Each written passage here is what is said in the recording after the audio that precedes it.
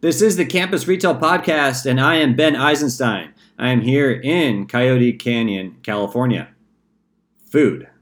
How would you like to be responsible for the feeding of 52,000, that's 52,000 hungry students? Well, that's the job of the Ohio State University's corporate executive chef, Lesa Holford. We're talking to Chef Lesa today about her origins in this industry, her thoughts on culinary trends with Gen Z, and this is the biggest question: does she work summers? Here's Chef Lesa.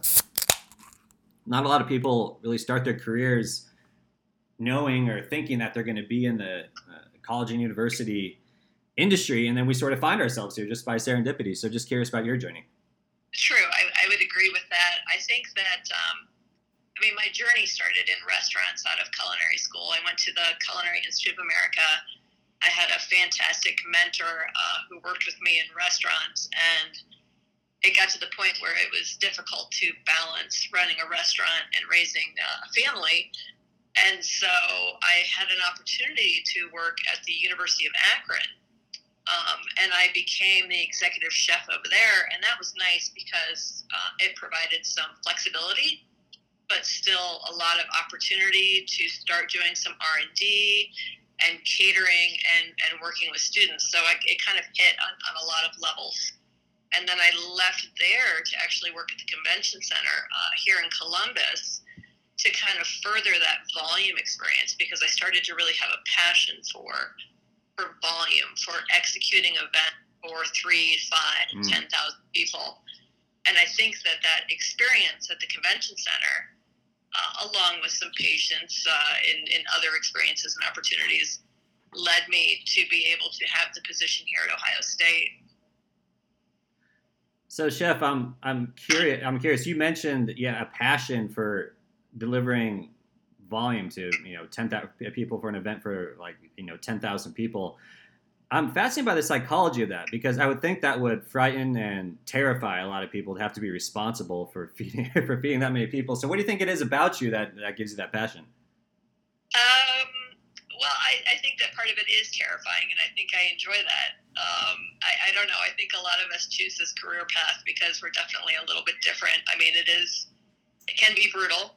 It can be a little bit punishing, but I think I always enjoyed the logistics, the teamwork, and seeing that actual final execution of the event. So what are some of the big events now in your role at Ohio State? I know that it's a big sports school. Football team's huge. I think the stadium holds over 110,000 people, something like that. Do you have any involvement in those events, or what are some of the real big events you do for campus? So I am not involved in those events. That is primarily athletics. When you think of me as the chef for dining services, think of anybody who has a meal plan, and so that's what we take care of. So really my biggest opportunity to feed and coordinate with the masses would be one of our all you care to eat operations, which is Traditions at Scott, which feeds around, in peak time, around 12,000 people a day. It gets down to around 8,000 in the spring. So let's talk a little bit about that. When it comes to all you care to eat, I think general wisdom, at least where I was at San Diego State a few years ago, was trends with millennials and then going into Gen Z was that, they don't perceive buffet, aka all you care to eat, as healthy anymore, moving away from that. But I'm not really sure that caught on. That might have just been sort of maybe a fad for a year or so. What is your perception as far, from your vantage point? Do students, they still love the all you care to eat, right, as freshmen? They still love the all you care to eat as first and second year. I would say, and I think the all you care to eat's come a long way, right? It's not just the tray line with the mashed potatoes and the meatloaf, which there's nothing wrong with that. But our operations have Mongolian woks and pho stations and solution stations, that feature vegan and vegetarian and gluten-free items. And we have the blend burger, and we have comfort food and a churrascaria. And so that's something that you didn't see necessarily 20 years ago. That is now the expectation. And when you think about these tradition operations, we have 3 on campus. in our mix of around 30 operations. And those 3 traditional all you care to eat probably handle around 40% of the daily transactions. Wow. And so, I mean, I think that those numbers speak volumes in what it is that they're looking for. How do we in this industry, you touched on sort of how professional the culinary experience has gotten in the past 20 years or so, and the classical training that you all have at the executive chef level. And what is your recommendation as far as educating campus about that? Educating community members. We just had our move-in day here in the UC system this past weekend, and I think a lot of the parents are surprised the level of culinary expertise we have here. And what would you recommend as far as getting that word out there that the high level of quality is being provided to these students? I think that's tough, but I do think it starts with those campus visits, right? When the parents are coming on campus and they're looking around and deciding ultimately where their children are going to apply to go to school. Once they're here, I think it speaks for themselves once they go into the locations. But it is kind of tough to communicate because, especially in those first couple weeks of academia, there's so much going on. They're so saturated with other information Yep. and getting used to the college environment. But I do think that there's an opportunity there. So something I experimented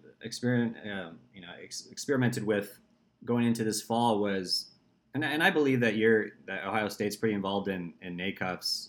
I know at least at the leadership level. I'm not sure how much you're involved with NACUFs, but so we had one of our chefs. He won the gold medal at the national conference this year in Providence. So I really wanted to make sure that students knew that and that students' parents knew that when they were coming in this year.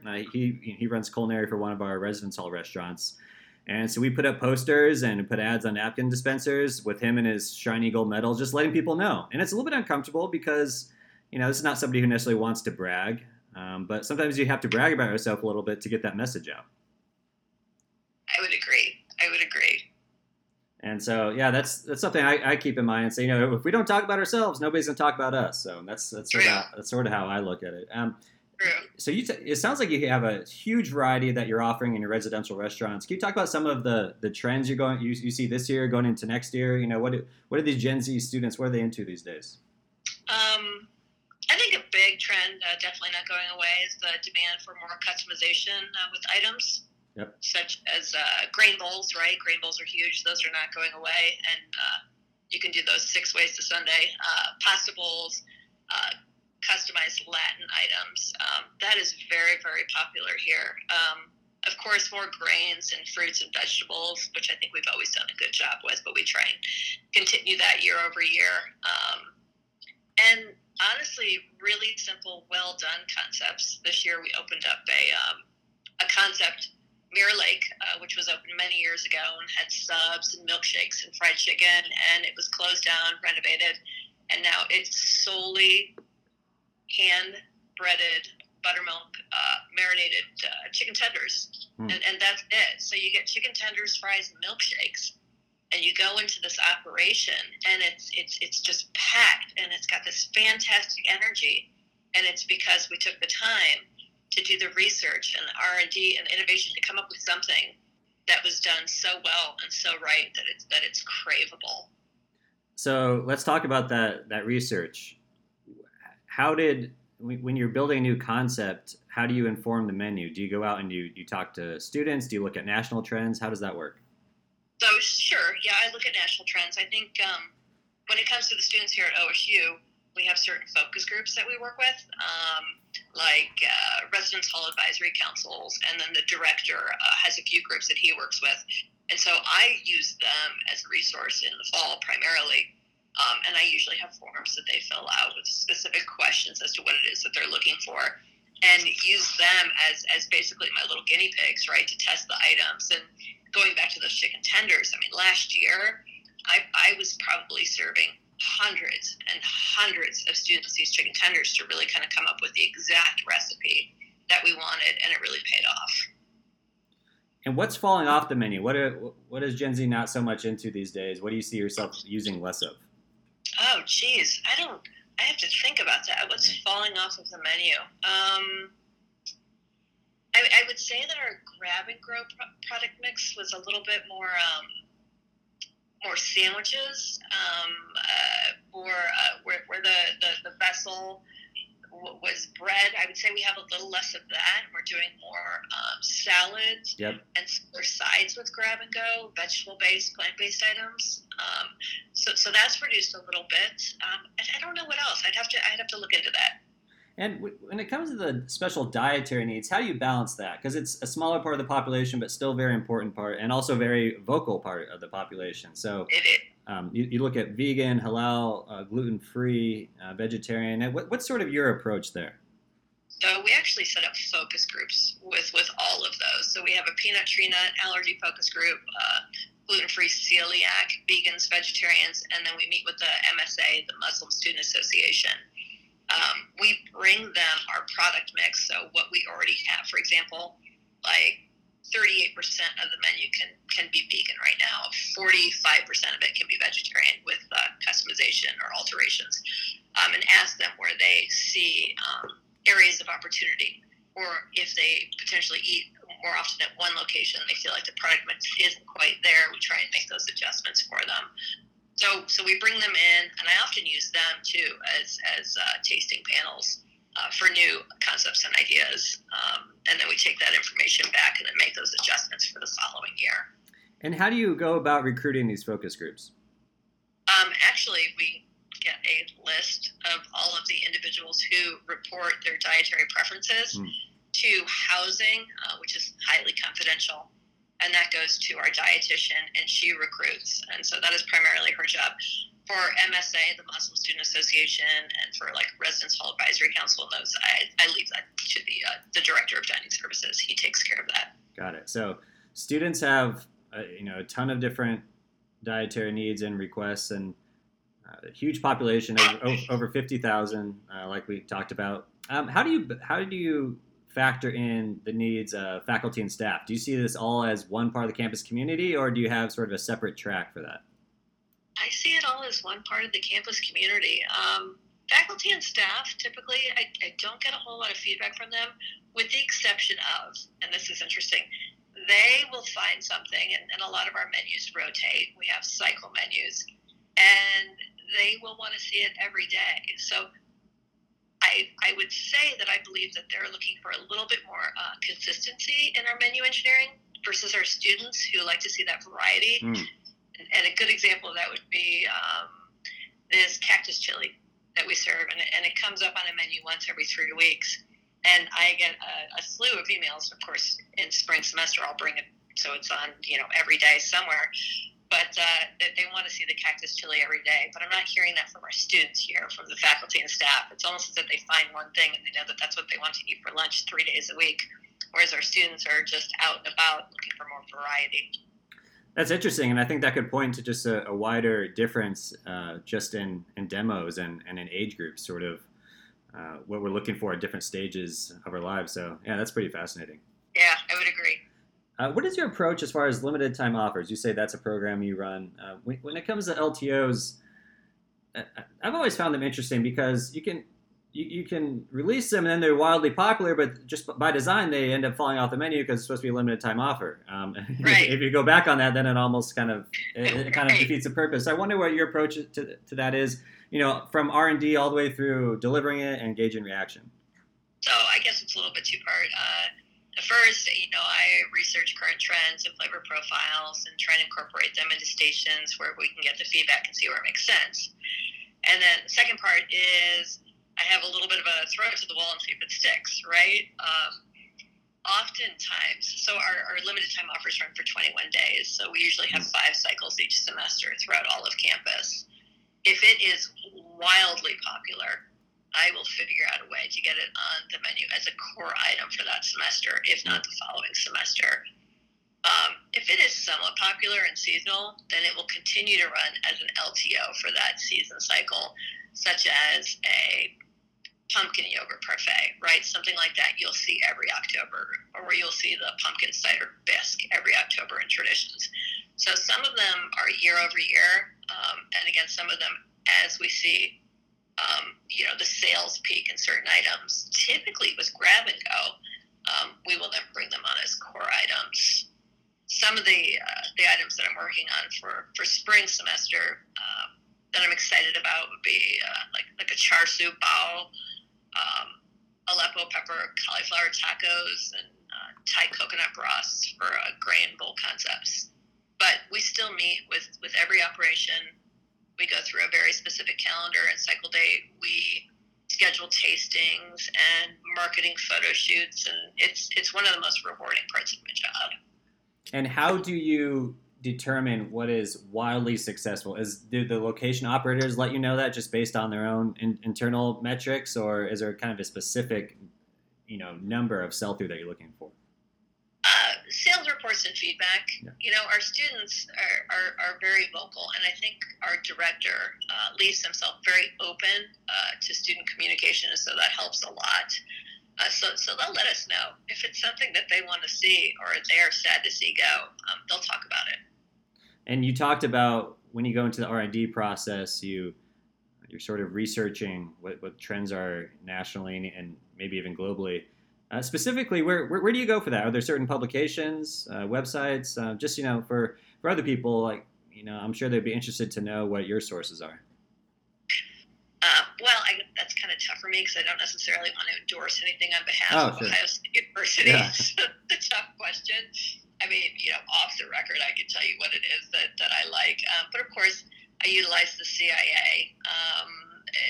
Obviously, social media. It to me is huge, and I think an example of that would be bubble tea. I know it's been around where I'm from for many years.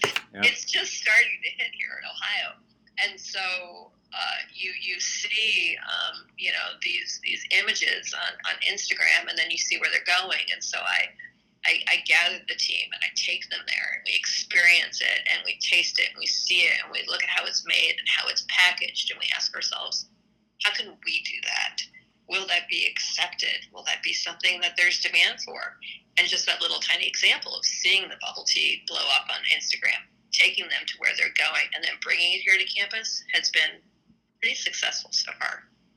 And just sort of the overarching recommendation, I'm sure you would say it's probably smart for everybody in our industry to always, keep our antenna up and not just go with our gut all the time, but see what's out there and see what can be improved upon year to year. Absolutely. Yeah, sure. And I mean, you see that in the trends with what the students are eating around campus, or when I go to, we have a street here with a lot of international restaurants, and I'll go there occasionally, and I see the students there. I see them eating, and I think, how can I recreate this on some level for them? And you talked about Instagram just a moment ago.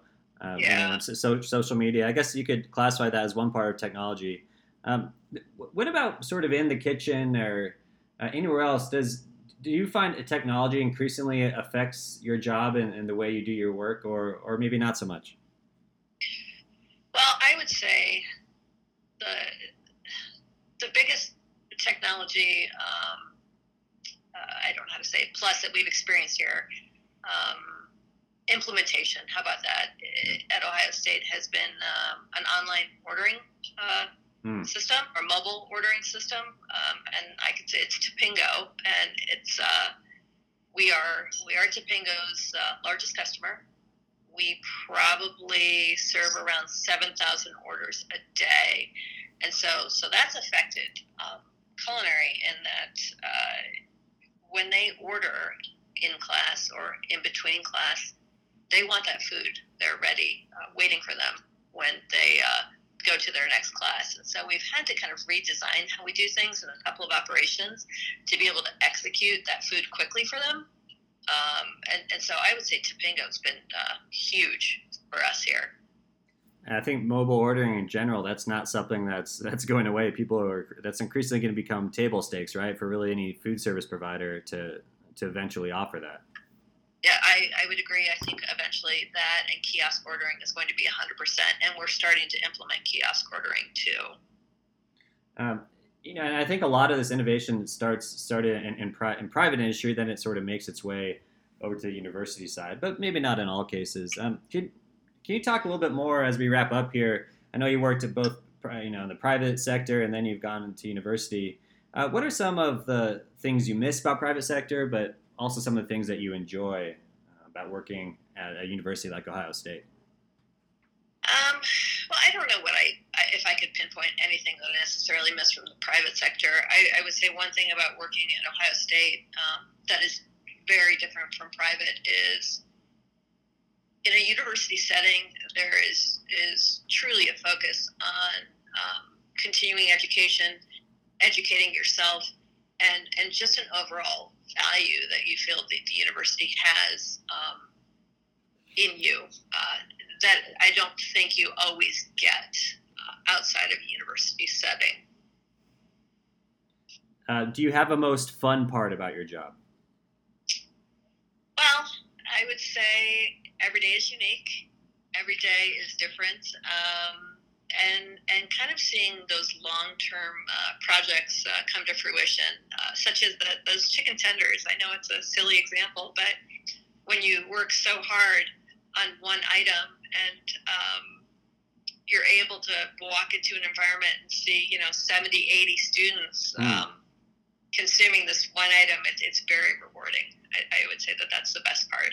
What is it, Chef, about chicken tenders? Because we have a concept as well, and it's a chicken-based concept, and then tenders are just wildly popular. No matter what we do with the menu, that's always the best seller. So do you have any insights into just chicken tenders specifically? What do people like about them? I don't know. I guess they're just versatile, and maybe it's the sauces. Maybe it's all of the sauces that they could pick to eat with them. It's crunchy, it's sweet, it's salty. You can eat it when you're walking. Yep. On the go. You could probably leave them in your dorm for an hour and they still taste good. It's chicken. Yep.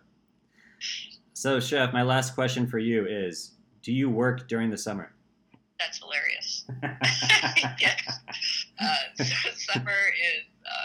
Summer is my busiest time of the year because we're tying up all of that R&D, getting those menus finalized so that they can go online and all of our nutritional data is correct. And so, summer, I often say that we have that time between school closing, ending, and the NACUFS National, and after NACUFS National, like my summer's over. So that little window is really menu R&D time, like finalizing everything, NACUFS National, and then the students might as well be coming through the door after that. So yeah, I totally agree. And that's one of those interesting things I found when I first started working full-time in university environment is just how many people would say, "Oh, is that a full-time job? Do you work in the summer?" Like, yes. Summer, there's parts of summer that are much more busy than parts of the main school year. So it's interesting to hear the outside perspectives from people. Oh yeah, if anything, February is my summer. I would say that's opportunity. Thanks to Chef Lesa for her time. Can you imagine menu planning for over 52,000 students every day? Hit us at the Campus Retail on Gmail and Twitter, and let us know your thoughts. Until next time, Coyotes!